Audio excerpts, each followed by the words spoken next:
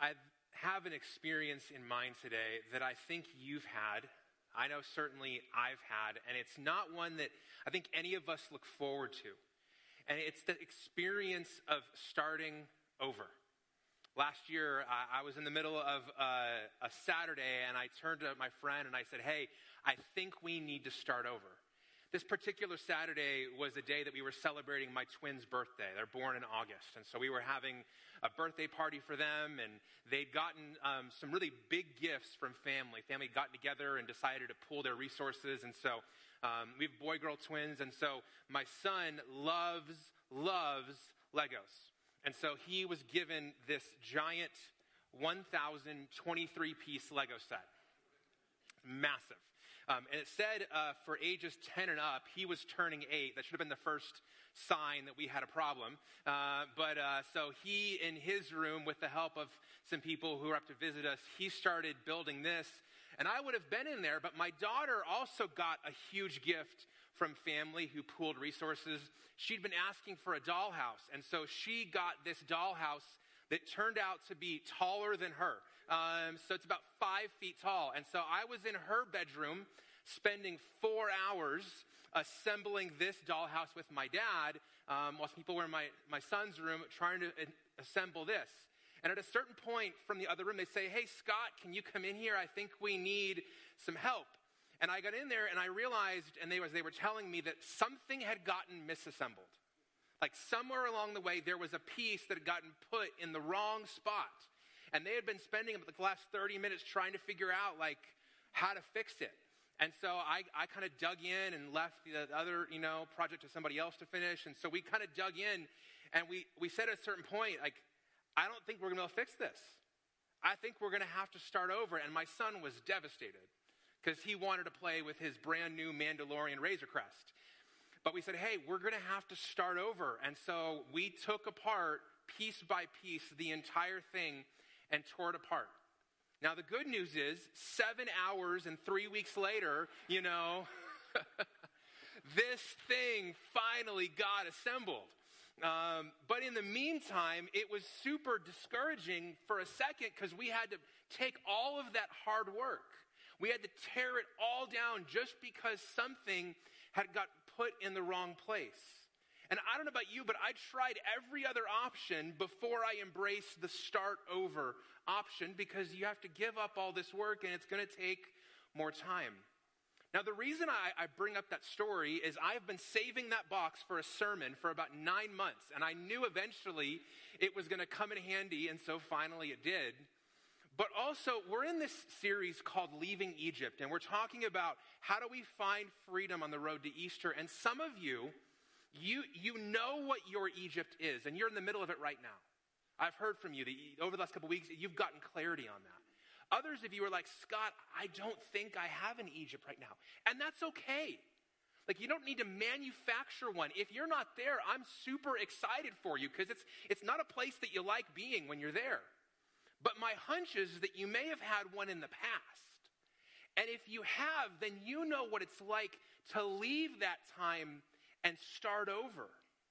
To go, hey, I got to move beyond that, put that in the past, and start over. And so whether it's an Egypt you're in today or an Egypt you've been in the past, starting over is at the core of what we're going to talk today. The message is titled, How to Start Over. And the reason that we're going there is this big idea.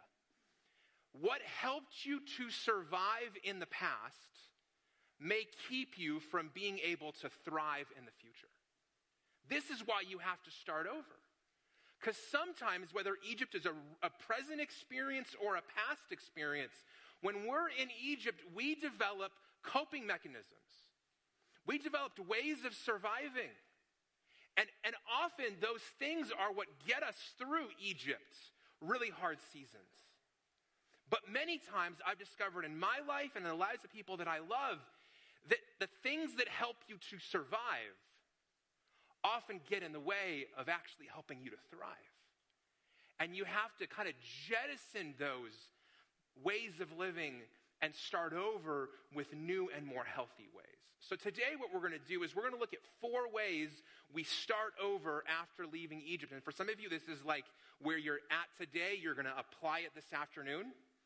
Others of you, it's going to help you to look on where you've been in the past and kind of make sure that you're living healthy in the present. And for others of you, I'd encourage you just to stash this in your pocket because you may need this in the future. As we jump into the scriptures today, we're going to go back to a text we were in last week, Exodus chapter 6. So if you have your Bible, I'd encourage you to open it today. If you don't have a Bible, please stop out at the connection table. We would love to give you one before you leave today and encourage you to bring it every week. But Exodus chapter 6 is the text that we're going to jump back in today. And as I mentioned last week, we were here, but I want us to start in a different place and a kind of a different lens on this text. Exodus 6, verses 6 through 8, and Kelly will keep us kind of going with the slides here. Here's what God says to Moses. Therefore, tell the Israelites, I am the Lord, and I will bring you out from the forced labor of the Egyptians and rescue you from slavery to them. I will redeem you with an outstretched arm and great acts of judgment. I will take you as my people, and I will be your God.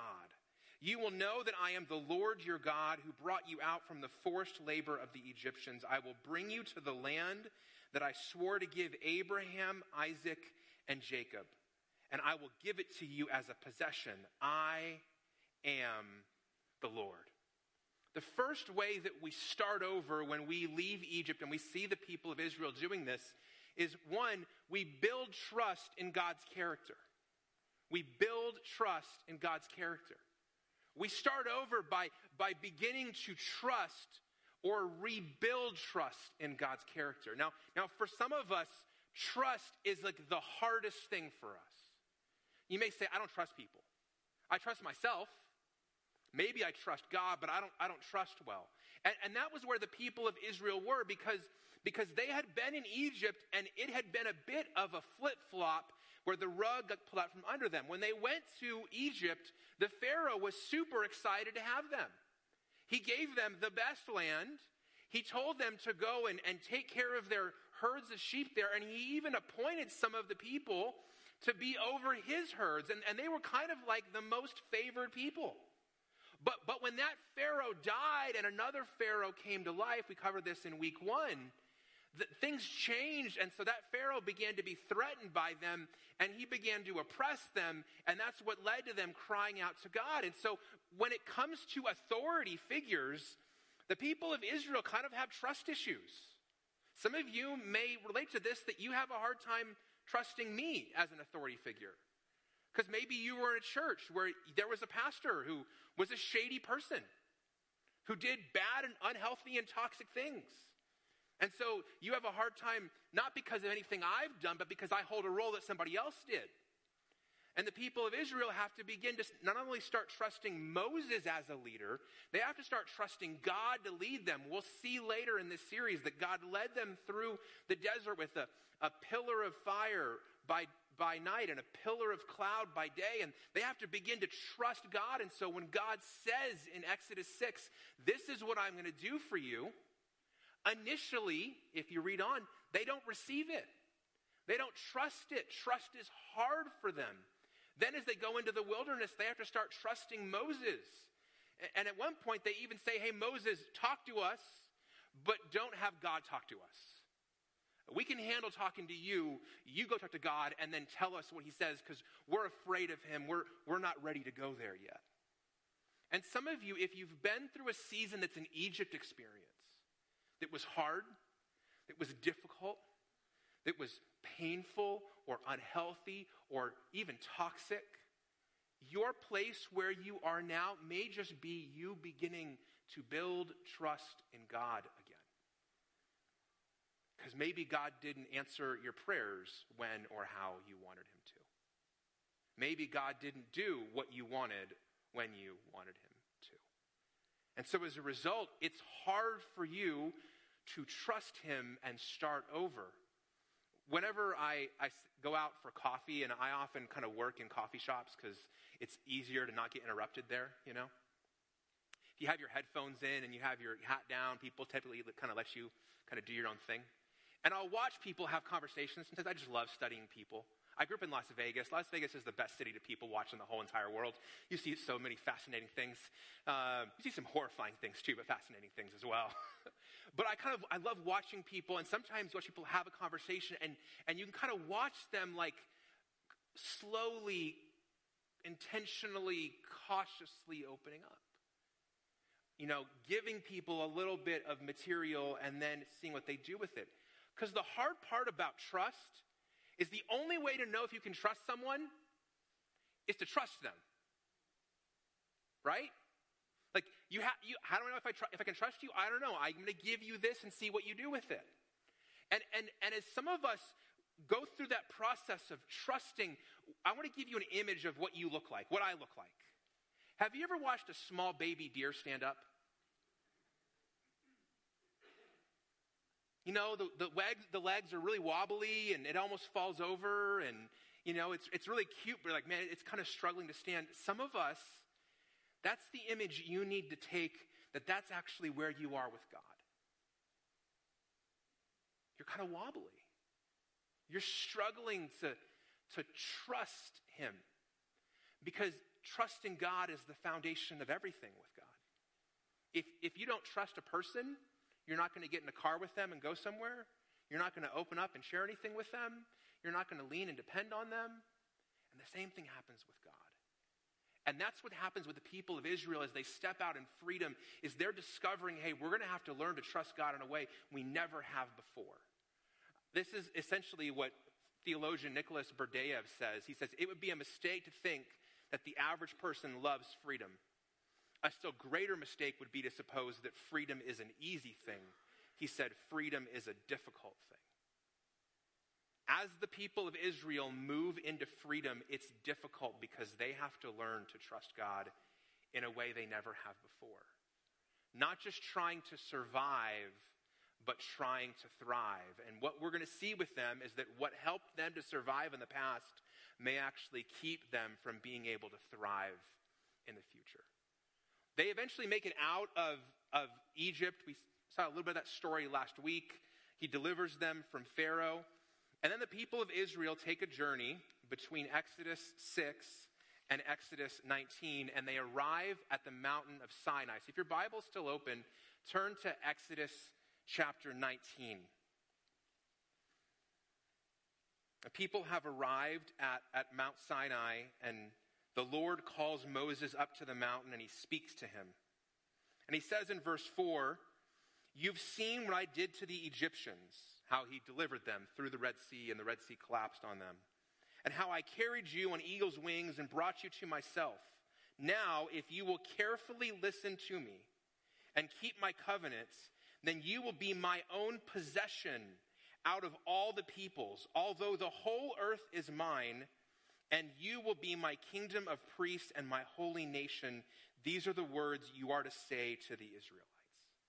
The second way that we start over, and we're going to follow the pattern of the people of Israel, is that we replace our old identity with our new God-given identity. What God is doing with the people is he's not just saying, hey, I'm inviting you to trust me in a way you never have before. He's saying, I'm going to invite you to see yourself in a way you never have before, because I'm going to give you a new identity. And if your Bible is still open, in Exodus 19, in verse 5, there's a phrase there that's my own possession, my only possession, or my treasured possession, depending on your translation. The Hebrew word there is the word segula. Can you say it with me? Segula. So if in your Bible you see that phrase, one possession, only possession, or treasure possession, just circle that or highlight that. That's a hugely significant word. Because what it means is that this possession or property or people are valued in a way that's unique compared to everything else. And so God is saying to the people, hey, beginning now, you are mine in the way that no one else is mine. Who you are is unique among all the peoples of the earth. And he will build on this, God will, throughout the people's journey to the promised land. In Deuteronomy 7, he says, for you are a holy people, it's Segula again, belonging to the Lord your God. The Lord your God has chosen you to be his own possession, again, Segula, out of all the peoples on the face of the earth. God's saying to them, hey, I don't know how you saw yourself in captivity, but now that you're in freedom, you need to know this is who I say you are. You are mine. I declare your worth and value and holiness. And I'm calling you into this new identity.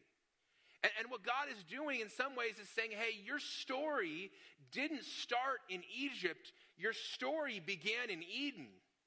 I created you in my image. I made you like me. And now I'm freeing you from captivity and we're starting over. And this is why so much of the story on the surface may seem hard and gritty and difficult and negative, but it's beautiful and good. A God who loves his people so much to free them and then declare over them, this is who you are. And yet, one of the things we're going to see is the people spend a not short time at Sinai. And the reason they're there for a while is that they needed time for this new identity and this new covenant to soak in. You know, we're really good from a very young age at thinking we can learn and absorb things quickly. I've got little kids, and often they'll say, Dad, I got it. And I know they don't. I know they haven't learned it yet. I know they haven't absorbed it. They may have heard me say it, and they may want me to stop talking, but they don't really have it yet. And the next hour or the next day or the next week will play that out. I think we do the same thing with God all the time. God, got it. Yep, got it. Thank you. Moving on. Nope, got it. Heard you. But how many times do we think something has really soaked in and it's only just gotten to the surface? Identity is not something that you learn like you do someone's phone number. Like you do how to get from one place to another with directions. Identity is a soul thing. And it doesn't absorb quickly. It has to be repeated and repeated and repeated and repeated. It has to be reaffirmed and reaffirmed and reaffirmed. And if you've been operating out of an old, not helpful identity, replacing that and grabbing a hold of a new one is not something that you will finish by the end of this month.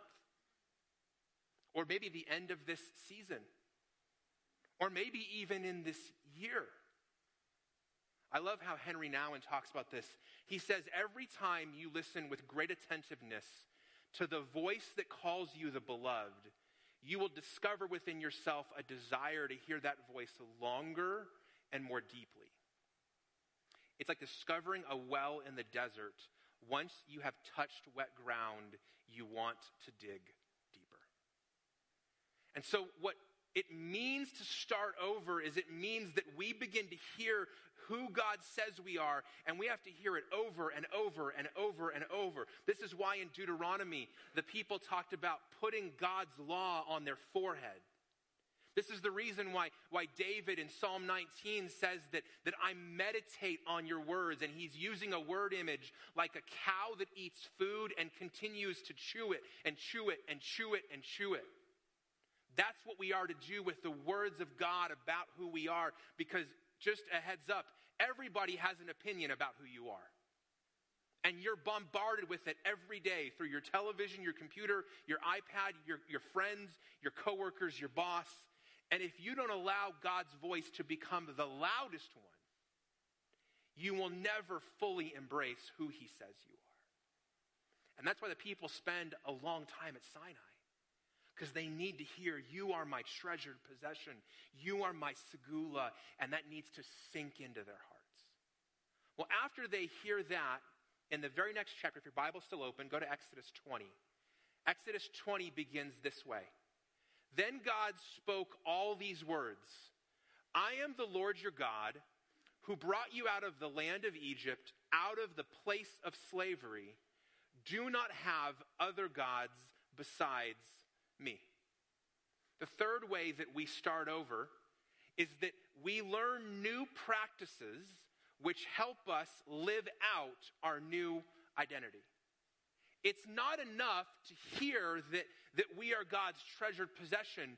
We need to begin to develop practices and ways of living that continue to affirm that new identity. Because the way that God designed us as humans is that what we do flows out of who we are. The way you see yourself, whether you're honest or not about that, it shows up in everything you do. This is why often you can see in someone else their insecurity more than you can see it in yourself, because you see it in their practices and their activities. And so what God is doing here is he said, hey, Exodus 19, you were my treasured possession. Now in Exodus 20, I'm going to give you a set of practices that help reaffirm that. And we call those practices the 10 Commandments. The first one was right there. You shall have no other gods before me. And it's not like before, like in the Southwest line, if you're in A and then B and then C. It's the word before means literally in front of me, like in my face, where I can see. Where can God not see? Nowhere. So nowhere are we to have a God before God. And then the other 9 continue from there. And these commandments, over time in our world, have begun to seem like, for many people, these kind of ancient rules, these kind of buzzkill, like, legalistic things. But for the people of Israel, when God gave them to them, they were like a new pair of glasses. They were a way to help them see the world and see themselves and begin to live out this new identity. And he gave them these practices because they had never been free before. Most of these people had lived their whole life in captivity, where they made no choices. What are you going to eat? What are you going to wear? What are you going to do? How are you going to spend your time? If you've ever met anybody who's come out of a long stint in prison, you know that freedom is often difficult for them because they've literally never had all of the choice they have before. And so God gives them the law and the commandments to help guide them. And one image you could use for this is training wheels. A few years ago, my kids had bikes. We had training wheels. And we'd reached a point where I realized I was beginning to fail as a dad because my kids couldn't ride their bikes without training wheels. And I felt terrible. I'm like, I have failed as a father. And it doesn't help that I work with Pastor Josh.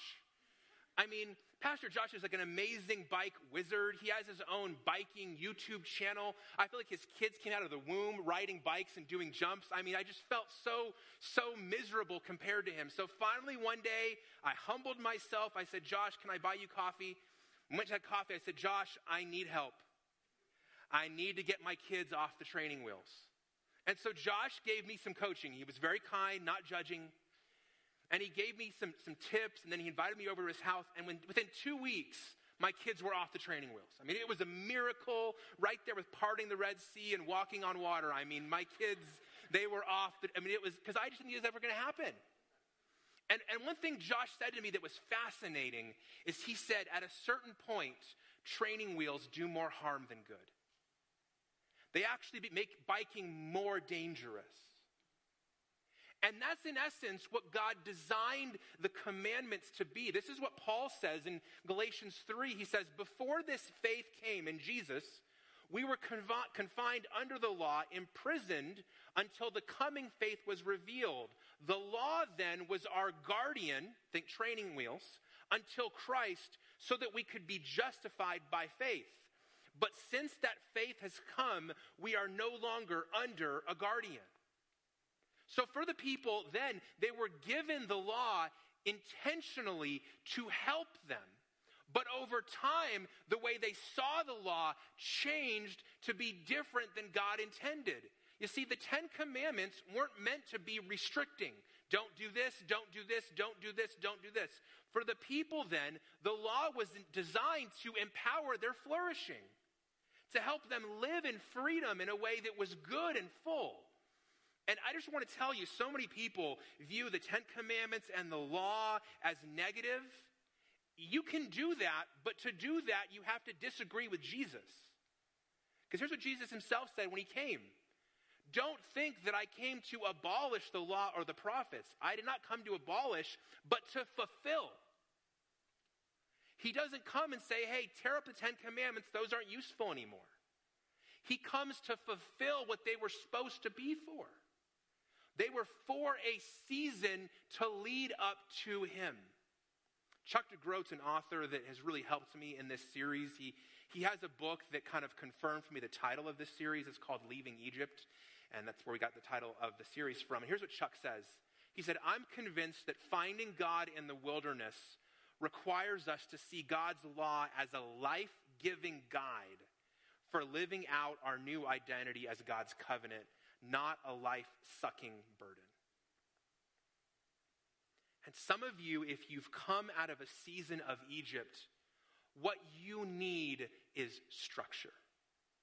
You need laws. You need, I'm not going to do this and I'm not going to do that, and you need boundaries. Just as a child needs boundaries to begin to grow up well, some of us need boundaries too. We don't like boundaries because we're adults. We tend to be arrogant, self-sufficient. We tend to have a better idea of our own abilities than we actually do. But what we see then and we see now is that we need practices that help us to live out our identity. And those practices on the outside may seem restricting, but from God's perspective, they're for our flourishing. Here's the last thing I want to point out from this passage as we start over. Exodus 19 says, in the 3rd month, from the very day the Israelites left the land of Egypt, they came to the Sinai wilderness. They traveled from Rephidim, they came to the Sinai wilderness and camped in the wilderness. Israel camped there in front of the mountain. So again, this is before they go and they get the 10 commandments and they hear that they're the treasured possession. This is what this passage means. Number 4, we do the hard work of healing wounds. When we start over, we start doing the hard work of healing wounds. One of the hard parts about getting injured, having surgery, experiencing a relational wound is you get hurt like that. You fall, you break a bone, you fall asleep and you wake up and you have all these stitches all over you. Somebody you trusted in an instant you realize is untrustworthy. And you can get hurt like that. But how do you heal? Not like that. No, healing doesn't have a clock nor a calendar. This is why the worst thing you can say to somebody who's going through grief or healing is, oh, you're not over that yet? No, I'm not. Thank you very much. Because healing doesn't work like that. Some of you who've lost multiple people in your life even know this, that every time you go through grief, it's different. Every time your body is injured, it's different. And so with healing, there's a lot of work and there's patience required. And so if you've been through in Egypt, you need to know that you're not going to be through with the healing work just as quickly as you're out of it. Here's what I learned this week, and this is something I'd never known before. This was like an aha for me, so I'm just sharing this with you. I discovered this week just how long the people of Israel were at Mount Sinai. If you go to the next book in the Bible, you actually jump Exodus, and then you go to Leviticus, and then you go to Numbers. In Numbers 10, you see how they left Sinai. It says, during the 2nd year, in the 2nd month, of the 20th day of the month, the cloud was lifted up above the tabernacle of testimony. And the Israelites traveled on from the wilderness of Sinai, moving from one place to the next until the cloud stopped in the wilderness of Paran. They set out for the first time according to the Lord's command through Moses.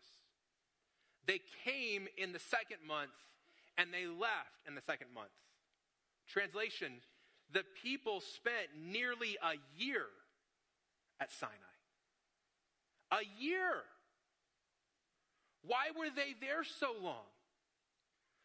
Though they were out of Egypt, they weren't done healing from Egypt. They were actually not even done when they left Sinai, if you know the rest of the story. There's still lots of issues, and we'll cover more of that next week. But they spent nearly a year there because they had to hear and receive and process and own and take hold of things, and they didn't do that quickly. Theologian Stephen Dempster says Sinai, not Egypt, is Israel's biggest roadblock to Canaan.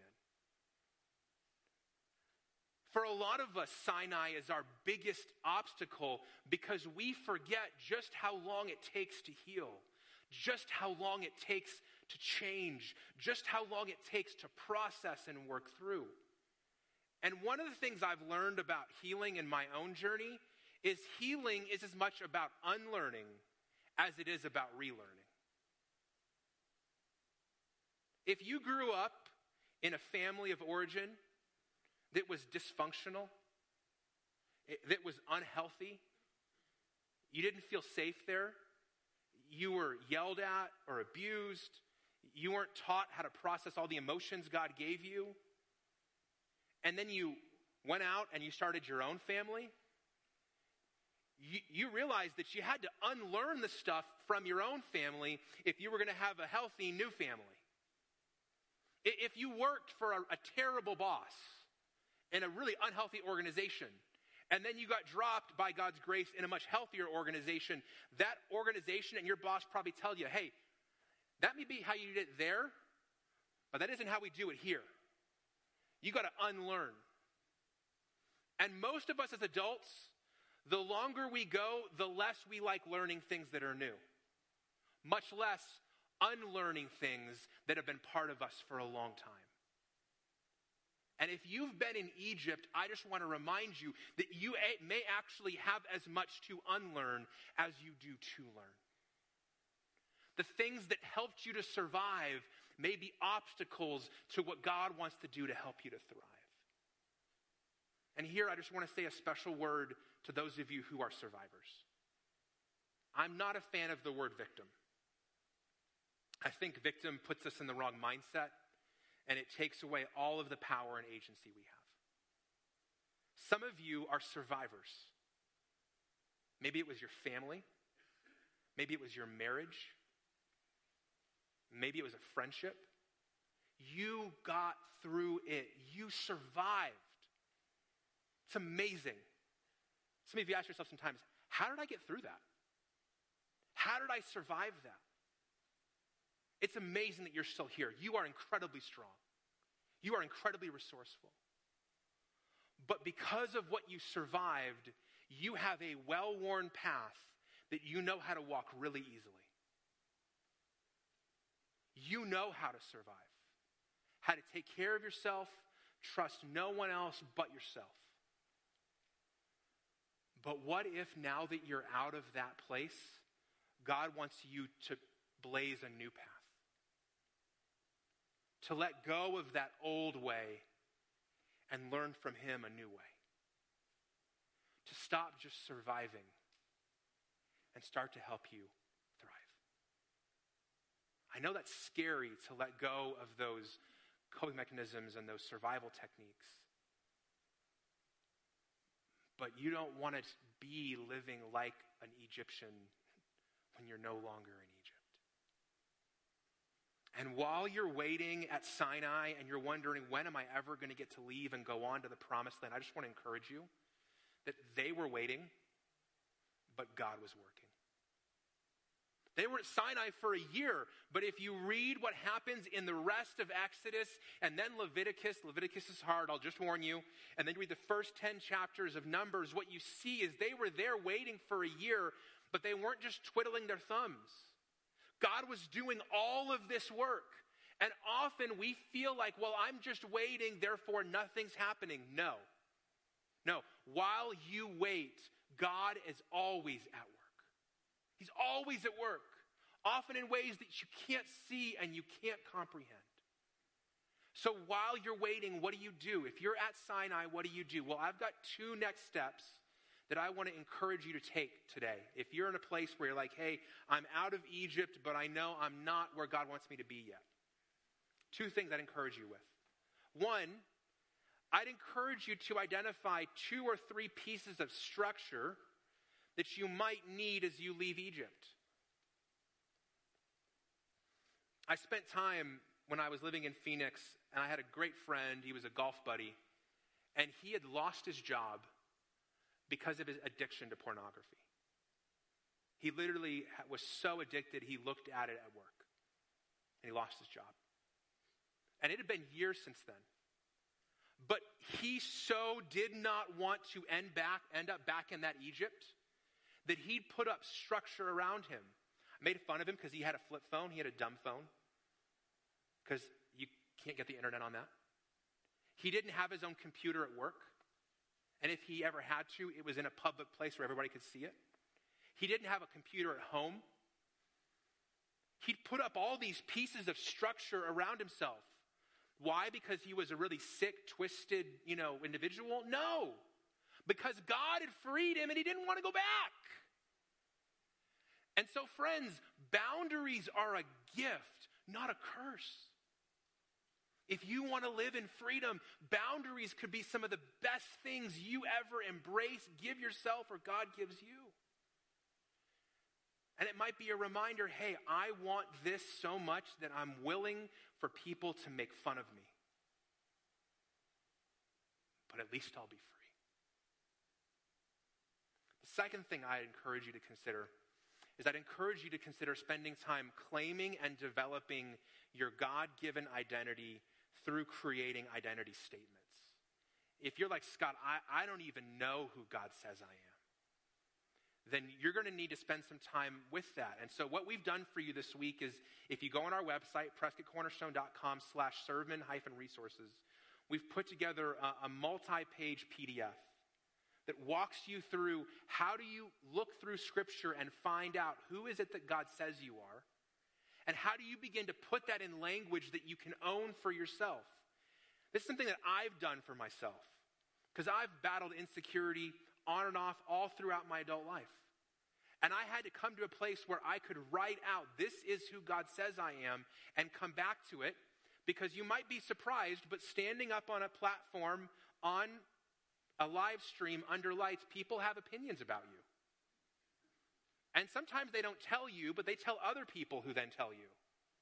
I was at the grocery store yesterday, and I ran into somebody, and they're like, hey, I heard this thing. And I'm like, first of all, why are you telling me? Because you went on to pick up your, carrots, and now I have to deal with those things. And so, right, I came back to my identity statements. That person could be absolutely right, but their voice doesn't get more weight in my life than God's. And so I came back to some statements that I wrote years ago, and one of them is, the truest thing about me is what God says about me. It doesn't mean what they said is wrong. I'm not here to fight them over it. It just means it doesn't get as much weight as God does. And for some of you, that's going to mean you have to start taking some pieces apart. I told my son if I could use his box, I could show you his Lego. This is Maxwell with his Razor Crest Lego. This was 7 weeks. 7 weeks later when we finally finished it. And I just want to encourage you that we didn't build that by ourselves. Lots of people gave us help. And so if you're starting over, just final word, don't start over alone. Maxwell didn't tear it apart by himself and rebuild it by himself. He got help. I got help. And you need help. If you didn't get into Egypt by yourself, you're not going to get out and live free by yourself. So get some help. Let's pray. Jesus, we thank you so much for the hope that you give us, that Egypt may be part of our past, but it doesn't have to be our future. We thank you that you declare over us the truest thing about us. For the Israelites, it was that they were your treasured possession, your segula. And for us, it's that we are beloved so much that you sent your Son to earth, that he might die on the cross and be raised from the dead, that if we believe in him, we would not perish but have everlasting life. That is the truest thing about us. And so as we leave behind or seek to leave behind places that are unhealthy, we pray that we would hear the truth from you about us. We pray that you'd show us the path to walk, even if it's a narrower path than we've ever walked before. And we pray that you would do that work of healing in our own hearts and lives. It might not be quick, it might not be easy, but we thank you that you are a God who finishes what he starts. You don't leave us where you find us. You take us somewhere we can't even imagine going. We pray that you do amazing, amazing work in our hearts as we long to celebrate Easter and your resurrection power.